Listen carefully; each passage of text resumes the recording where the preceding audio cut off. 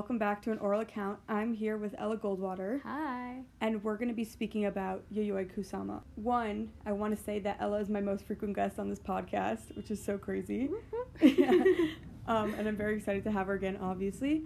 And two, I want to speak about why we chose Yayoi to speak about in this episode. I don't know why I'm, talking about her as if we're, friends. I can't call her Kusama. Yayoi. Yeah, Kusama. I'll call her Kusama. We were speaking about our favorite artists because me and Ella have a shared passion of art and art history.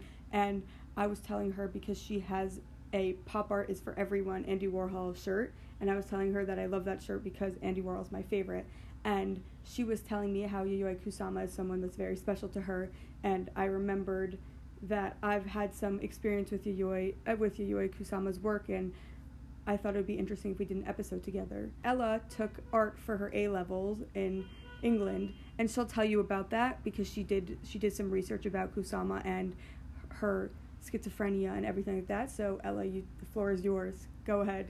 Yayoi Kusama is one of my favourite artists, and I can't really put a finger on why exactly it is that I'm so drawn to her stuff, but I think it's because it's so incredibly original that you look at her work and you are immediately drawn to the immersive qualities, particularly of her work. So it's just so original, and stepping inside one of her pieces, because her pieces are very often framed as rooms or galleries that you physically step into, and then you are within her artwork. It's a really incredible experience to be in there and to be surrounded by her work. But also her relationship with mental health is something that lots of artists share, but particularly for her, I think sets her apart from other artists because her artwork potentially you can explore and debate whether it is a visual representation of what's going on in her mind, because she suffers from what people have thought to be schizophrenia. So it's really influenced her work, and it's really interesting to see the relationship between them. And as Molly said, I took art for A-level, but I also took psychology, and I'm going to do liberal arts at university and to look at these two subjects combined together in the UK.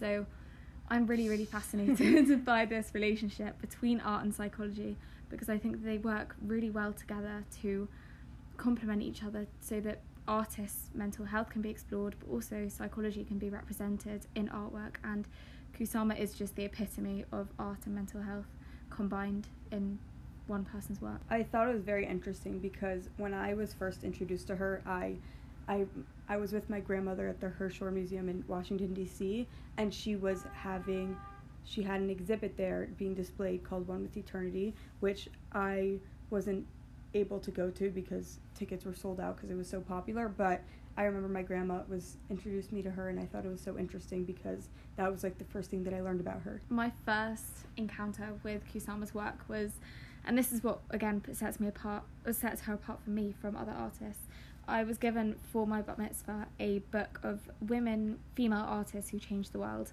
and I used to read it before I went to bed every night because I just found it fascinating, and the pictures really, really drew me to their artwork.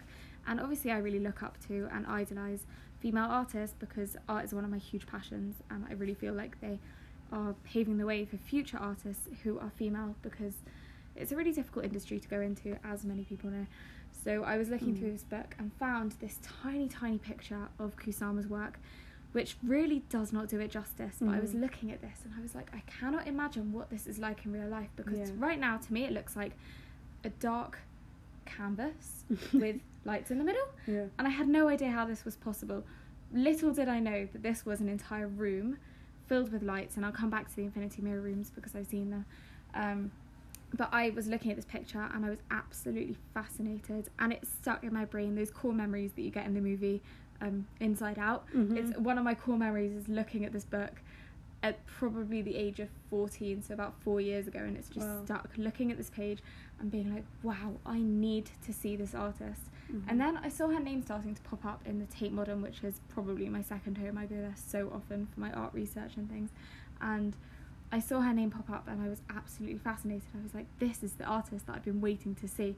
And then before I knew it, this exhibition at the Infinity Mirror Rooms came to Tate, and it was booked out for about half a year before we could even think about booking tickets, and they opened again. And I think it's still going on now after about a year because the demand is just so insanely high. So I eventually managed to book, and we went, and it was just phenomenal. And I'll come back to exactly, I think probably later on in the podcast, exactly what it was like being inside her artwork, but it was just like no other experience in the world. And she's also had recently in the Turbine Hall of the Tate Modern, they have artists come and do huge exhibits, and she recently exhibited, and I went to go and visit by myself, it was originally a white set of rooms, so she had like a living room and a bedroom and a playroom, and they were just completely white, so all the furniture, the sofas, there was a piano, there was a football table, the walls, the beds, everything was white. And then she gave each visitor a sheet of stickers, and we were able to go and to put the stickers on her artwork. So by the time I went, it was absolutely multicoloured.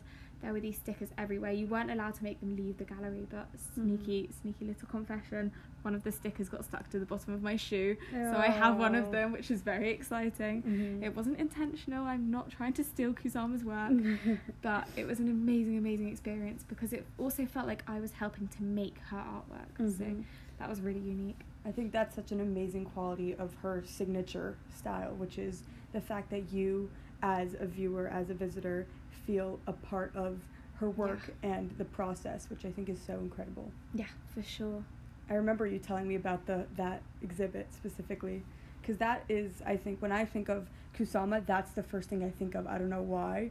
I've never been to that exhibit. I went to another one, but that's the first thing that comes to mind, because I think it's so unique. Yeah, exactly. Nothing compares. No other artist, I don't think, has given the viewers the opportunity to influence their work so much. She just created a blank canvas and said to her viewers, come and decorate it, and that's what we've done. Do you want to tell us a little bit about what her mental health journey and how it influences her art? Yeah, so I'm obviously not an expert on the subject, but I wrote an essay for a psychology competition and won the competition on partly her mental health, which was absolutely fascinating to look into. So she suffers from schizophrenia. Schizophrenia is defined, for those of you who don't know, as a mental illness in which a person becomes unable to link thought, emotion and behaviour, leading to withdrawal from reality and personal relationships. And the characteristics of schizophrenia that most people are aware of are hallucinations and delusions, which mainly apply to acute schizophrenia, but chronic schizophrenia has longer lasting symptoms, including avolition, which is a loss of motivation, and often derailment of thought and speech poverty as well, which means that you're unable to form coherent speech. You have limited speech and it's often repetitive. So the branch of schizophrenia which most applies to Kusama is acute schizophrenia. So she demonstrated these symptoms of hallucinations and delusions, and this was really reflected in her work, which she described as self-obliteration into a world suffused with dots, basically reflecting how her schizophrenia presented itself in hallucinations of dots. So for her, instead of seeing hallucinations of, some people, for example, might believe that they are being controlled by the government, and those can be the hallucinations, the delusions that affect them, but for her it was very much she saw the world through shapes and things, or sees the world through shapes, because she still suffers it. It's not completely curable, although there are ways in which you can medicate yourself in order to manage the symptoms. I'm gonna do another plug like in the last episode, an amazing movie which really epitomises what it means and feels like to be a schizophrenic is A Beautiful Mind. I don't know if you've seen it. It's absolutely incredible, about a mathematician who, spoiler alert, has schizophrenia. That might have spoiled the movie, but it's incredible. I really recommend everyone should go and watch it. So yeah, that will give a little bit of an insight for people who don't know anything about the condition into what it's like to experience it. So for Kusama, her mental health meant that she was unable to properly see the world, and instead saw it through series of flashes of light, auras and dense fields of dots, which really influenced her work. And you can see that in a lot of her work. So she created a series of pumpkins which also are very centered around dots. Much of her work is very centered around dots. The infinity mirror rooms as well, they have dots of lights which go on forever. I'll properly explain the concept afterwards, but the obliteration room as well, which was created in 2002, which is very similar to the concept of what I saw and participated in, adding the stickers to the furniture. All the stickers were circles, so again it's reflecting the dots through her vision of the world. So it was taking quite a normal landscape of some rooms and putting on it this dot vision, Mm-hmm. which potentially is how she sees the world. Obviously, we can't see the world through her eyes, but it's allowing her a little insight into her mind. Mm-hmm. In the research that I did in preparation for this episode, that was one of the one things that I wrote down at that. I was listening to these podcasts about her, and I'm going to link them too. But at the age of 10, Kusama had her first hallucination, which she described as a dense field of dots, which is why polka dots are her trademark, which is exactly what you said, because it serves as a way of healing for her. Yeah, not even such a way of healing. I mean, it's a way of healing for sure for her to express them through her art, but the way that she sees the dots as well, it really allows other people to step inside her mind and to see her the way that she sees the world. Mm-hmm. One of the exhibits that I saw of hers, I think it's the only actual exhibit I've seen, is in the Art Gallery of Ontario. It was called Let's Survive Forever, and it was a mirrored room filled with these mirrored spheres. And I remember, like, you were only allowed in it for a certain amount of time because obviously it was very popular. And I took a picture of the description because I thought it was very interesting the way that the little blurb introduced the exhibit. So I'm gonna read that off because I think that it connects a lot with the mirror rooms, and I want to hear what you have to say about it. But Let's Survive Forever 2017 is a representative of the visual language Kusama has been developing since the 1960s. The mirrors produce her kaleidoscopic vision of infinity, while the stainless steel orbs distort and replicate our reflections. Inside the mirror rooms sits a peep show-like chamber filled with and surrounded by seemingly endless fields of silver spheres. Kusama casts us, the visitors, as essential characters in this environment of her imagination, challenging us to reflect on how we see ourselves in this world and beyond. That hurts my brain to listen to. I can't imagine what this is like. If Yeah. you don't see her work, you can't even begin to imagine. Even photos don't do it justice. It sounds incredible. Mm-hmm. I'm so jealous that you got to see that, to be honest. No, I want to hear about the infinity mirror rooms because I've never seen Yeah. them in the It flesh. was incredible. So the main concept is that they have these infinity mirrors. If you don't know what they are, I don't know exactly how they work, but they mean that reflections go on forever. So I don't know, this is quite an obscure reference, but in the Shard, I went to the toilet there and they had infinity mirrors on both sides. So standing in a tiny toilet cubicle, you can see your reflection reflecting forever and ever and ever into the distance, which is mind-blowing. But imagine that, and you're not seeing your reflection, you're seeing loads of lights which are hung from the ceiling of the room, little fairy lights, changing colour, and they are going on forever, reflected by the infinity mirrors. It was just phenomenal, and you're standing within them, so you are just surrounded by an endless field of lights, and it was just incredible. The colours were changing, so it was going to a purpley mood and then it was becoming orange, and the thing that was really, really startling to me as well was the fact that you couldn't see where you were going, but you had to make your way through the room. So they had little water pools on the side next to the path which you walk through, and you're just walking through this infinitesimal landscape, which is probably quite dangerous to be within because you don't know where the actual boundaries are, you don't know where the physical mirrors are placed. But we had to walk through it, so you get a different perspective of the room as you walk through, taking mirror selfies. Trust me, this is a new level of mirror selfies. By the way, it's incredible. So I will absolutely never forget this experience. If anyone is able to get down to London and to see the infinity mirror rooms, it has to be booked months in advance, but believe me, so it is crazy. worth it. And the rest of the exhibition was really great as well, though. We had a ton of stuff. Another of the exhibitions, which I've got here, which I'm showing Molly a picture of, was they had chandeliers hanging from the ceilings, and again, this infinity thing. So they were spinning round, and there were lights flashing, which made it look like lightning. And these chandeliers were just hanging forever and ever and ever. So it was insanely cool. And you're just walking through, you're walking around it, and the chandeliers are huge and brilliant and absolutely glorious to see, but they reflect for an ever and ever, and it's got a kind of watery quality, the way that it reflects from the bottom as well, because it does look like there's this infinitesimal watery, it's reflecting horizontally and vertically at the same time, which is, you can't imagine it, you can't begin to imagine it. So that was one of the exhibits which really stood out for me. And then they had a load of the infinity mirror rooms, which were really, really beautiful.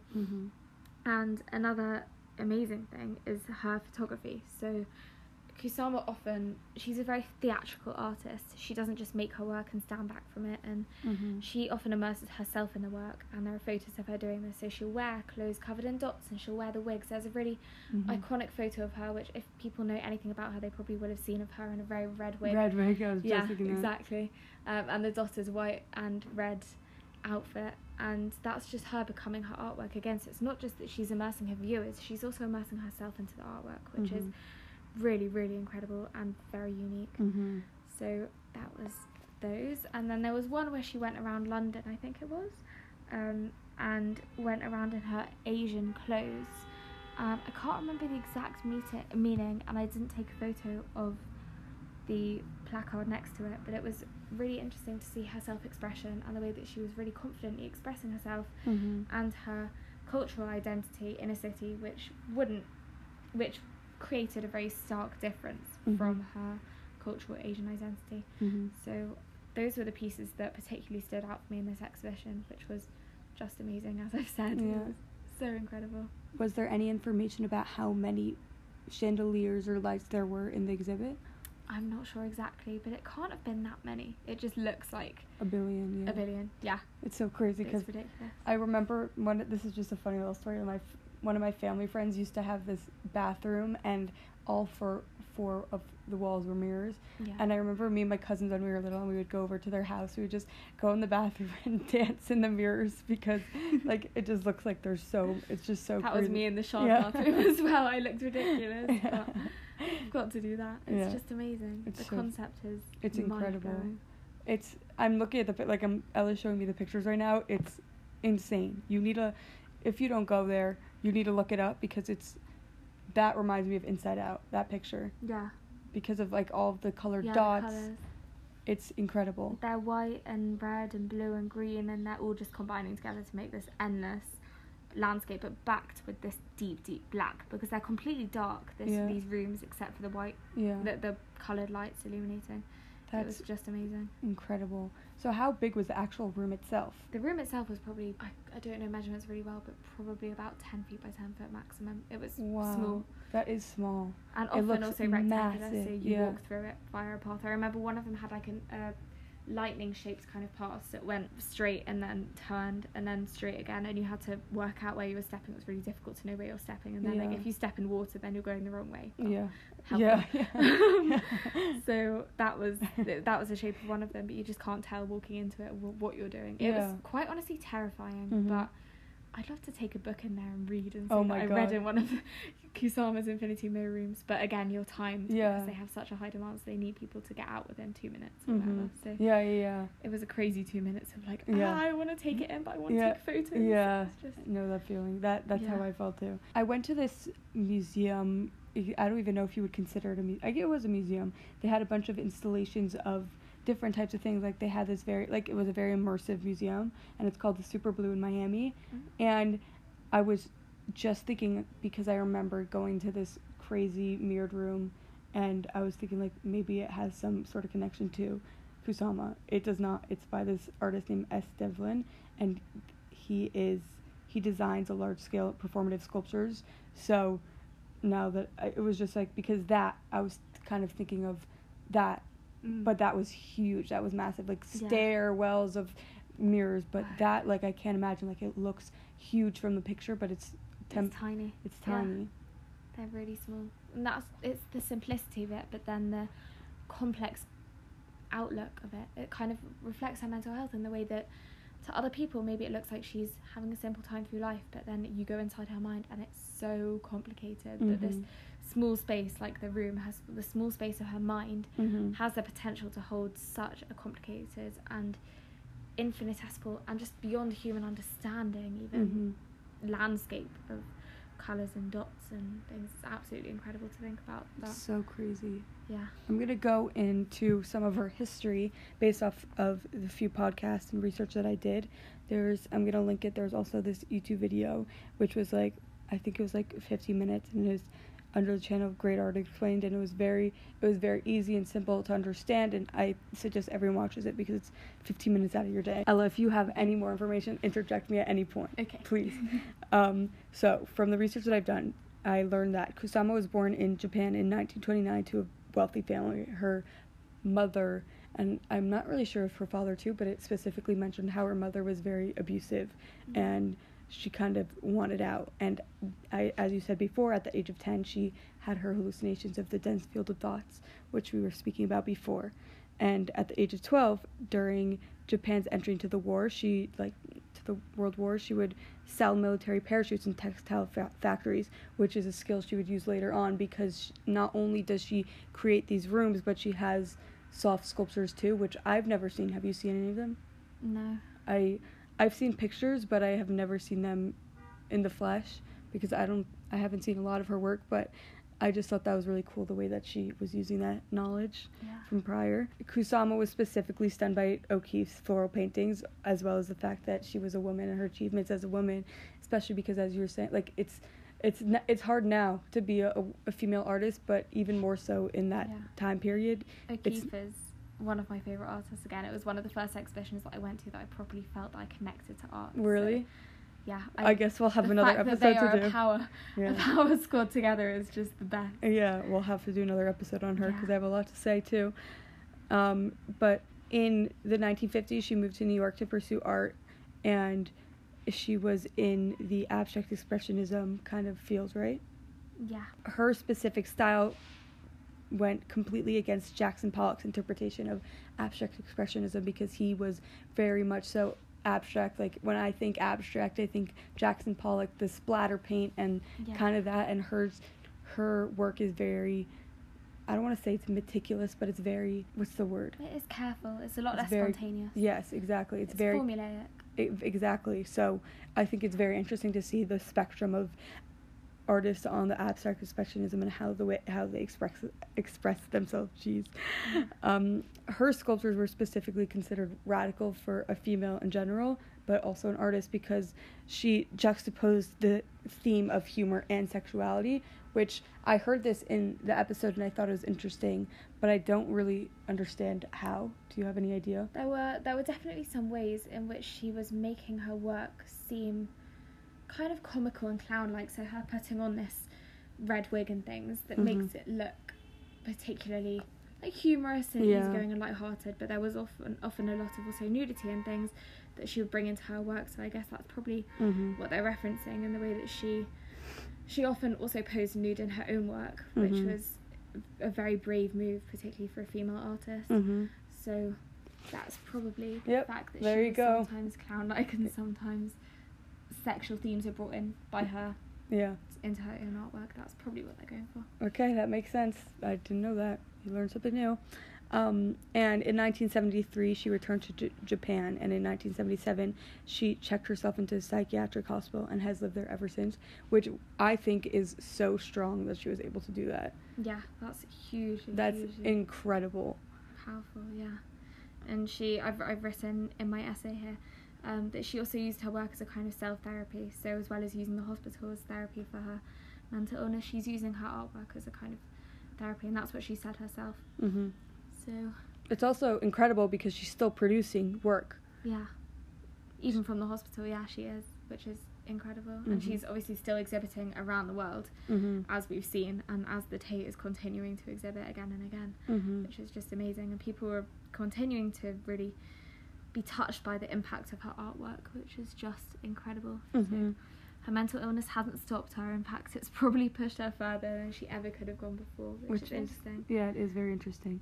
One of the episodes that I'm going to link I thought was very interesting. It was an episode on the podcast called Dialogues, the David Zwirner podcast. I don't know how to pronounce his name, but I'm going to link it. And it's called the Yayoi Kusama phenomenon.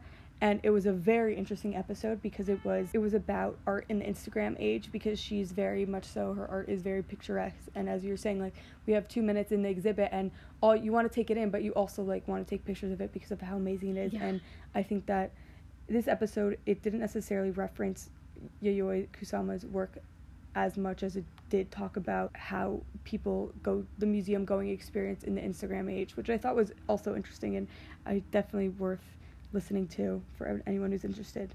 So I'm going to link that too. I'm just interested by the fact that I didn't know that she came from an abusive family, but that's really, really interesting to see, and particularly in a lot of artists, how they came from families where they had trauma in their youth, and as upsetting as it is, the artwork that she's able to create really could have reflected the fact that she experienced this trauma. There is this relationship between schizophrenia and trauma in the past. It can be very much one of the things that leads to schizophrenia is trauma in the past, and there are specific types of family traumas as well which are said to lead to schizophrenia. For example, the schizophrenic mother. So if a mother is really cold and unaffectionate, then that can often lead to schizophrenia, or was thought to lead to schizophrenia in the 40s. It was something that we learned hugely about in school. But that's, as much as it really held her back in the early stages of her life, it probably hugely allowed her to advance herself and to really develop her artwork and step beyond the bubble of what not regular people, but beyond the bubble of what other people in the population are able to explore and think, because they haven't had these experiences. And I've seen it in other examples. The supervisor of my internship is a phenomenal artist. She's currently, I'm interning in Israel with a woman who is an Israeli artist who works in, she's starting to set up an art studio, but she's done lots of her own work as well as her own right.